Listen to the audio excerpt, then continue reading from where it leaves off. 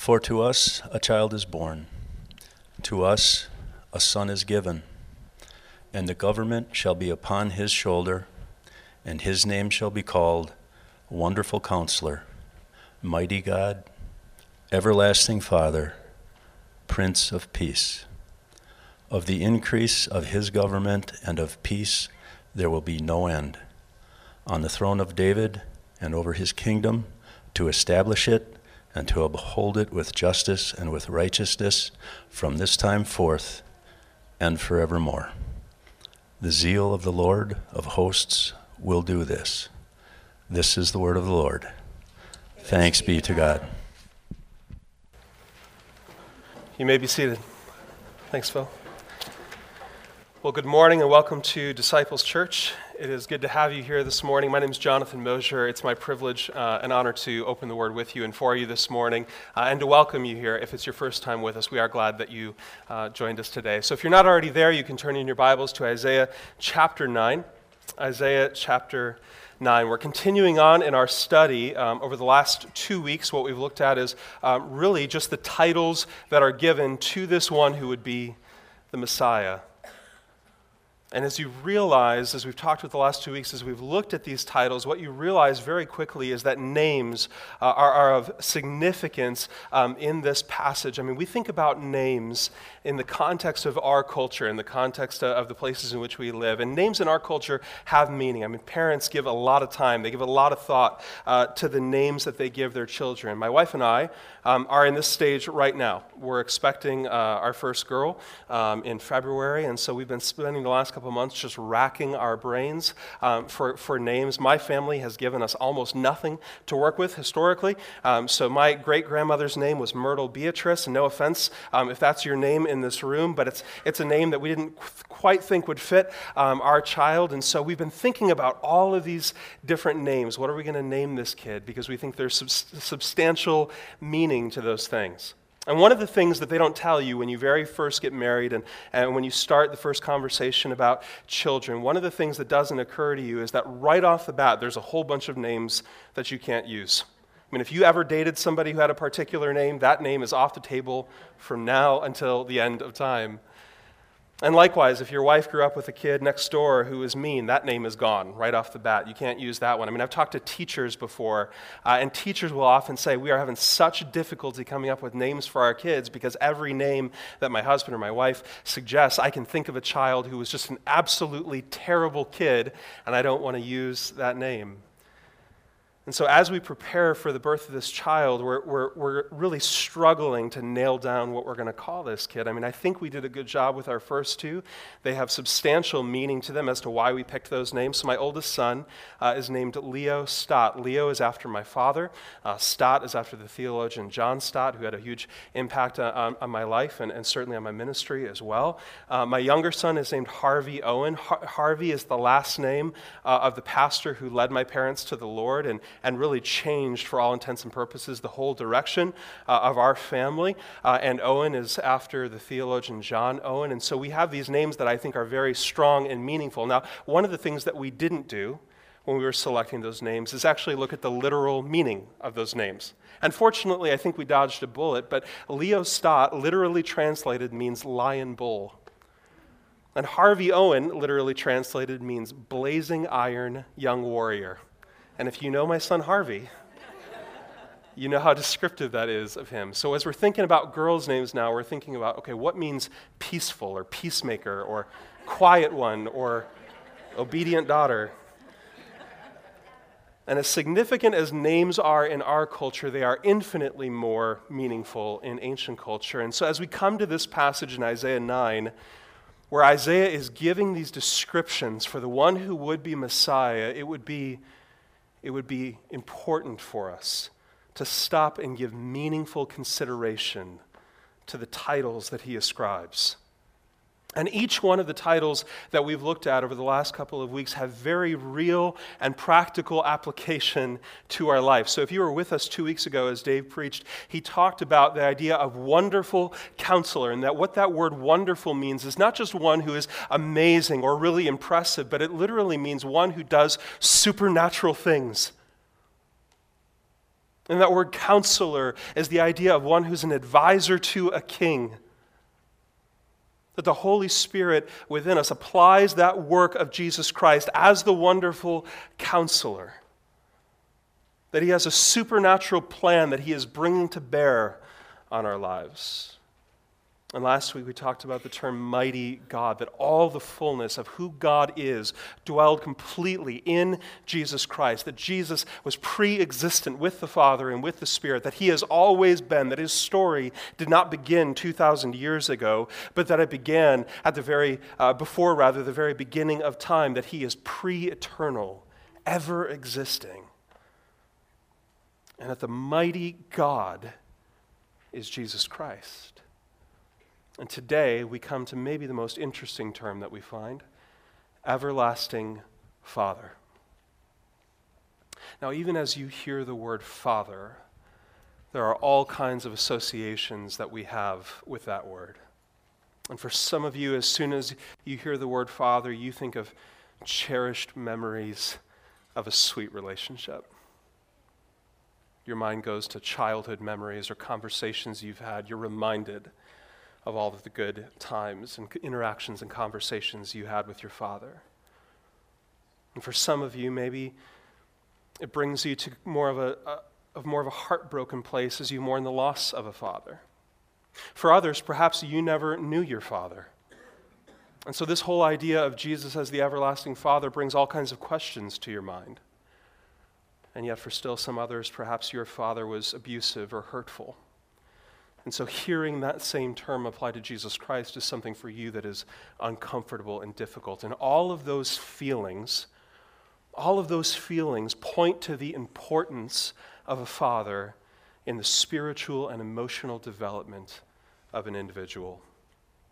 Eric Metaxas, in a book that he wrote, had a chapter called The Importance of Fatherhood. And as he was running down the introduction to this chapter, he looked at various individuals through the course of history and talked about how the state of their relationship with their father affected their spiritual view, and in particular, their view of God. And as he's giving these accounts, he gives the account specifically of Sigmund Freud, who's not exactly known for being a stalwart of Orthodox Christianity, but nevertheless had a very keen observation. Here is what Freud said. He said, "Nothing is more common than for a young person to lose faith in God when he loses respect for his father." See, this is how important fathers are to us, both developmentally and culturally and personally. Fathers play an incredibly vital role. And certainly for some of you, in the very same sense that maybe you wrestled with your faith or wrestled with the idea or the ideal of a God because of your interactions with your father, others of you, like me, maybe were brought back to faith because of a father who is devout in his understanding and knowledge and relationship with God. See, the truth of the matter is the same thing that causes some people to wrestle brings others back to God. So humanly speaking, understand, this is where we're going this morning. Humanly speaking, if there is anything we need, according to this passage, it is to understand how our Savior serves as Father.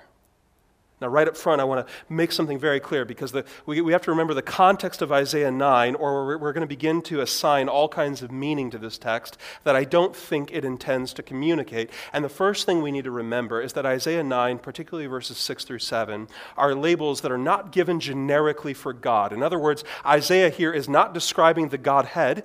He's not describing here, for instance, God the Father, but these are specific references to the nature of Jesus. In other words, Isaiah is describing here the role that Jesus takes on in the life of the believer. And the reason that's important is because if we begin to lose sight of that, we can begin thinking in a modalistic mentality. Modalism is an age-old heresy that says that God just takes different forms. That throughout different spans of time, God interacted with people in different manners. So at one point in time, God functioned as God the Father, and then he functioned as God in Jesus Christ, and then he now functions as God in the Spirit in this particular age. And what it does is it divorces the truth of the Trinity, the idea that there are, in fact, three persons who make up one God, and it says that instead God just functions differently. That's not at all what Isaiah 9 is trying to communicate. And if you were with us during our brief series on the Holy Spirit, we touched on that. You can go back and listen to those sermons. But understand here what this is ultimately communicating. It's communicating that Jesus Christ is the only physical being who could have ever perfectly displayed God's fatherly character.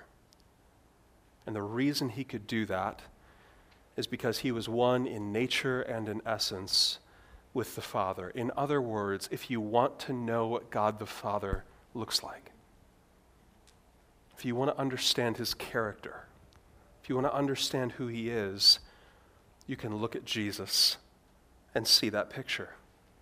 That Jesus is the perfect image of God, the exact representation of his being, that Jesus alone makes the Father known to us. And all throughout his teaching in the New Testament, you find Jesus implying this very notion. In John chapter 14, verse 9, most explicitly, Jesus says, "Whoever has seen me has seen the Father." He's talking to his disciples, and he said, you keep saying that you want to see the Father, that you want to know the Father. All you have to do is look at me, and you'll know the Father. All you have to do is listen to my teaching and interact with me and have conversations and look at how I live, and you'll know who the Father is. You'll know what he looks like. In other words, in the words of one theologian, a man named Sam Storms, he said it this way: everlasting Father is a descriptive analogy pointing to Christ's character, that he is fatherly, father-like in his treatment of us, that he is to us the everlasting Father. So the question then becomes, how then is Jesus our everlasting Father? And we'll spend the remainder of this morning looking at those two words and what they mean for us. Let's start first with this question: how is Jesus our Father? How is Jesus our Father? And there's a lot of ways you could tackle that sort of a question, but here's where we're going to take it this morning. I think in order to understand, at least in part, what Isaiah is trying to communicate, we have to understand the idea of federal headship. Now, federal headship is really just a fancy way of saying that we have a spiritual representative. That there is somebody at different points in time, there were people that acted as our spiritual representatives before God. So Isaiah 43 is going to say that our first father was Adam. In fact, it specifically says in Isaiah 43, verse 27, as God is speaking to his people, he said, your first father sinned, and your mediators transgressed against me. In other words, we are all descendants of Adam. Certainly physically we understand that. We understand that Adam and Eve had children, and those children had children, and those children had children, and from that you get all the peoples of the earth. So we understand that physically we're descendants of Adam. But what Isaiah 43 and other passages are communicating is that not only are we physical descendants of Adam, but we are also spiritual descendants. And Paul in the book of Romans says it this way. He says, sin came into the world through one man, and death through sin, and so death spread to all men because all sinned. So if you think back to the account in Genesis chapter 3, as Adam and Eve fall into sin, as they choose to ignore the instruction of God and instead dive into a pursuit of wanting to be like God themselves, they ignore his instruction, they sin against an almighty God, they commit treason against the God who created the universe, and in doing so, they set the course for all humanity. So that when individuals are born, they are not born as neutrals, as blank slates, able to choose good or evil, but rather we are all marked by sin. In other words, we are sinners by nature. Our default setting is towards sin. Our hearts are turned towards sin. And so it doesn't mean that we all do all bad things all the time, but what it means is that everything we do outside of the work of Christ in our hearts is tainted by sin. And not only are our lives marked by sin by nature, but also by choice. In other words, by the very actions that we do. day in and day out, we confirm our status as sinners. What Paul says in Romans chapter 5 is, ultimately, because of the sin that is within us, death is the consequence. See, what we needed was a whole new representative. We needed a whole new father. We needed a different source of life altogether. And so that brings us to the person of Jesus, because what we ultimately needed was someone who was not marked by sin. We needed someone who was not born with a sin nature and who did not sin throughout the course of his life. And we find that in Jesus Christ. And the only way that that can happen is through the virgin birth of Jesus Christ. So we'll talk about this more in the coming weeks, but understand that one of the reasons that we find the virgin birth of Christ to be such an important thing as believers in the gospel is because it's through that virgin birth that we understand that Jesus Christ is not marked by sin.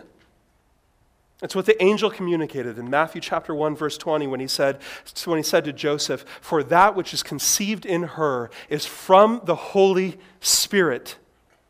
That from his conception there was something inherently different, that he didn't have that sin marker in his life that came from Adam, but instead was the God-man.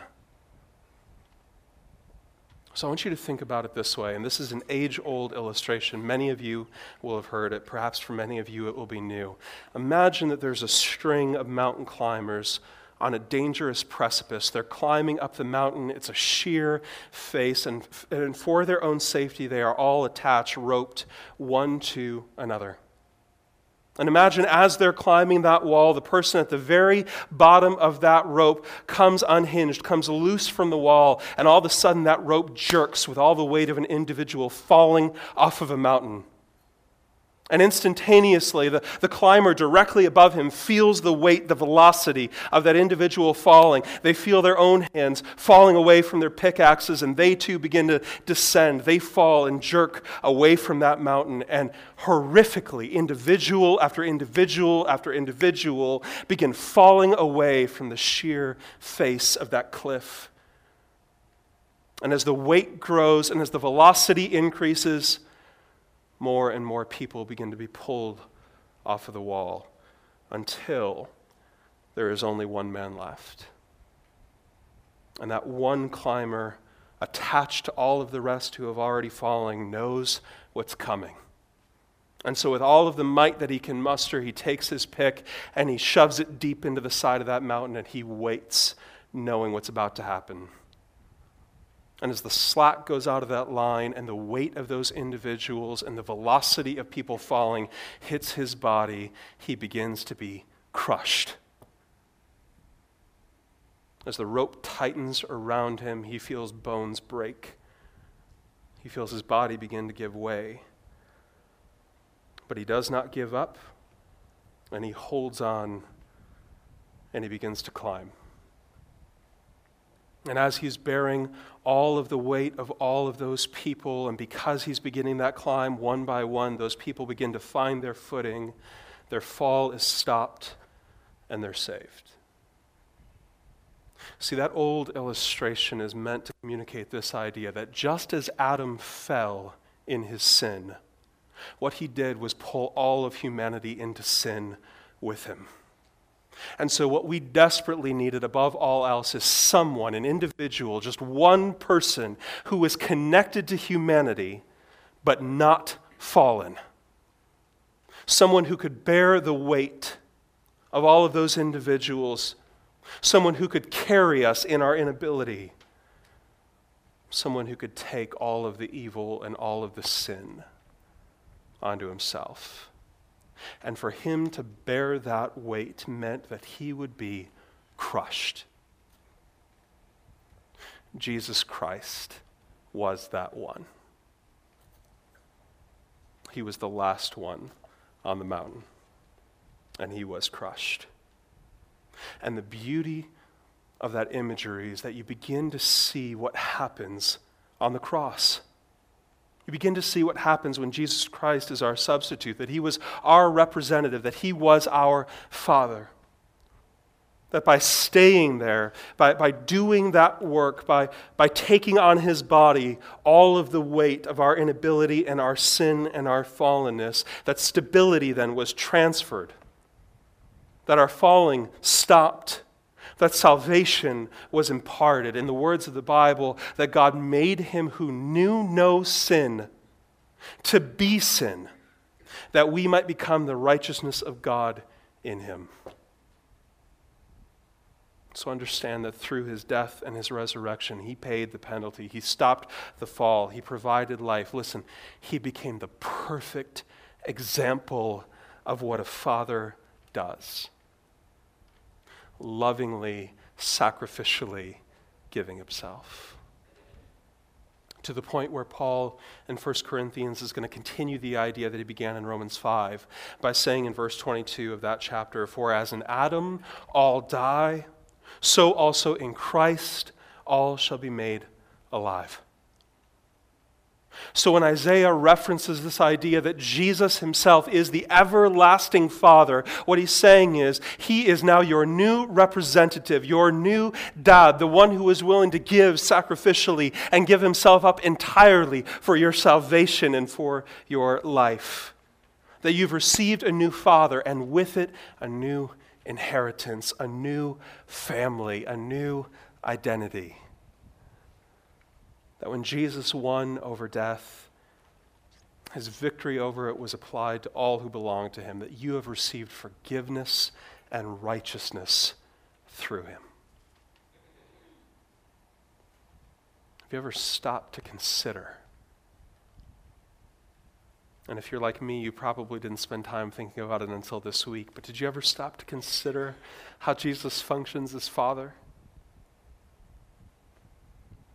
See, only a perfect father who had that sort of love for his children could have done what Jesus Christ did. And not only is he our Father, Isaiah is going to say, but he is our everlasting Father. And again, I want you to stop and consider what that word means, because our tendency as we read that is just to think about the eternality of Jesus, that we want to think about the fact that he is everlasting. We might even think of it in good theological terms, that Jesus Christ was pre-existent, that he has always been, that he had no beginning point, he had no creation point, and we may think about it properly in the sense that he has no end to his being, that he will exist eternally. And all of those things are good and true, but understand that that is not primarily what Isaiah is trying to communicate in this passage. Rather, the word everlasting in this text is used not to define his nature, but to define his fatherhood. It's a descriptor of the nature of his fatherhood. That his fatherhood towards us never comes to an end. See, in Jesus Christ as the Messiah, not only did he come to bring eternal life, and not only did he come to be our wonderful counselor, to be the mighty God, to be what we'll talk about next week, the Prince of Peace, not only did he come to do all of these amazing things for us, and not only did he come to give us all sorts of incredible things, from the divine gifts to everyday graces, from forgiveness and salvation and life everlasting to his indwelling spirit. He gave us the church and a new family. He gave us hope. He gave us a future. He gave us the future resurrection. He gave us all sorts of things. But understand this, Jesus will not allow himself to simply be a means to an end. In other words, we do not come to Jesus for the things he can bring us. And this is where so many of us struggle with our own religiosity in our hearts. We think of Jesus Christ as a talisman, a good luck charm, a rabbit's foot, to get us through our life or to perhaps get us through a difficult circumstance. So we find ourselves in truly difficult situations, in peril in our life, and we cry out like a foxhole conversion to Jesus saying, "If you do this for me, I will give you my life," as if Jesus only exists to give you good things. And though he is a giver of good gifts, understand that he is something far, far greater than that. See, the most amazing thing about Christianity is that when you get Jesus, you get Jesus. And that he inherently is greater than any other thing you can imagine. So when Isaiah says in this passage that his fatherness is everlasting, he's saying that he came to give you himself forever. And because of Christ, the family of God is no longer limited to the nation of Israel. It's no longer limited to a precious few who are born in the right place at the right time.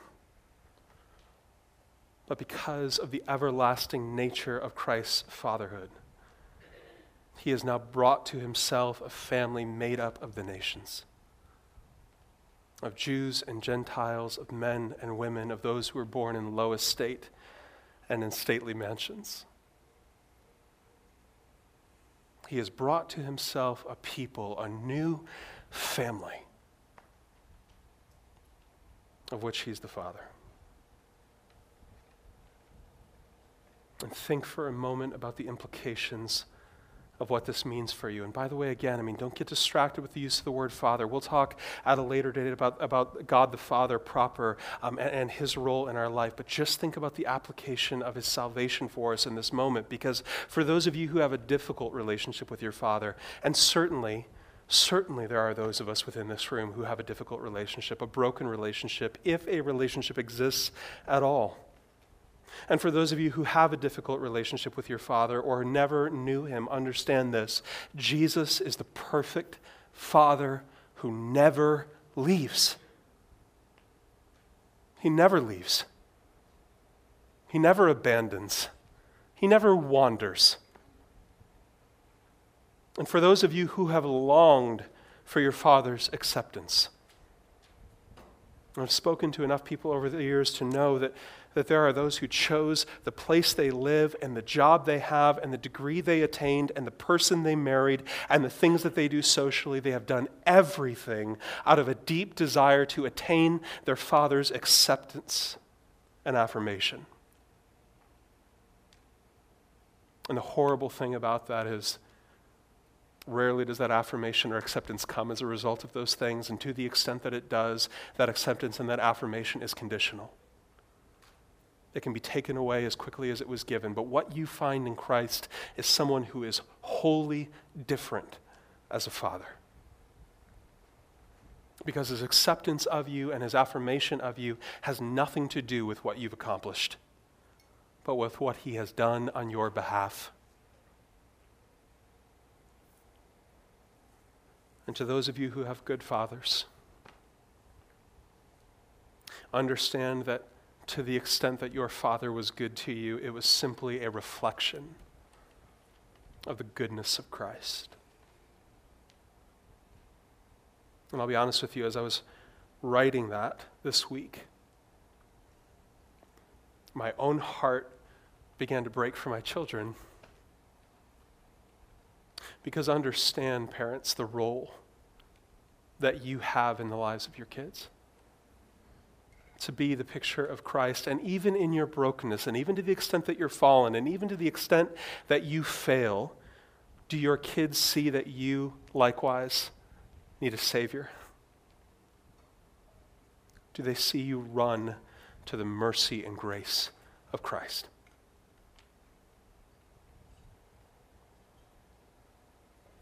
I want to close this morning with a reflection from Augustine, an early church father, and in trying to communicate the person of Jesus Christ, pre-existent and eternal forevermore. Here was the loop that Augustine wrote.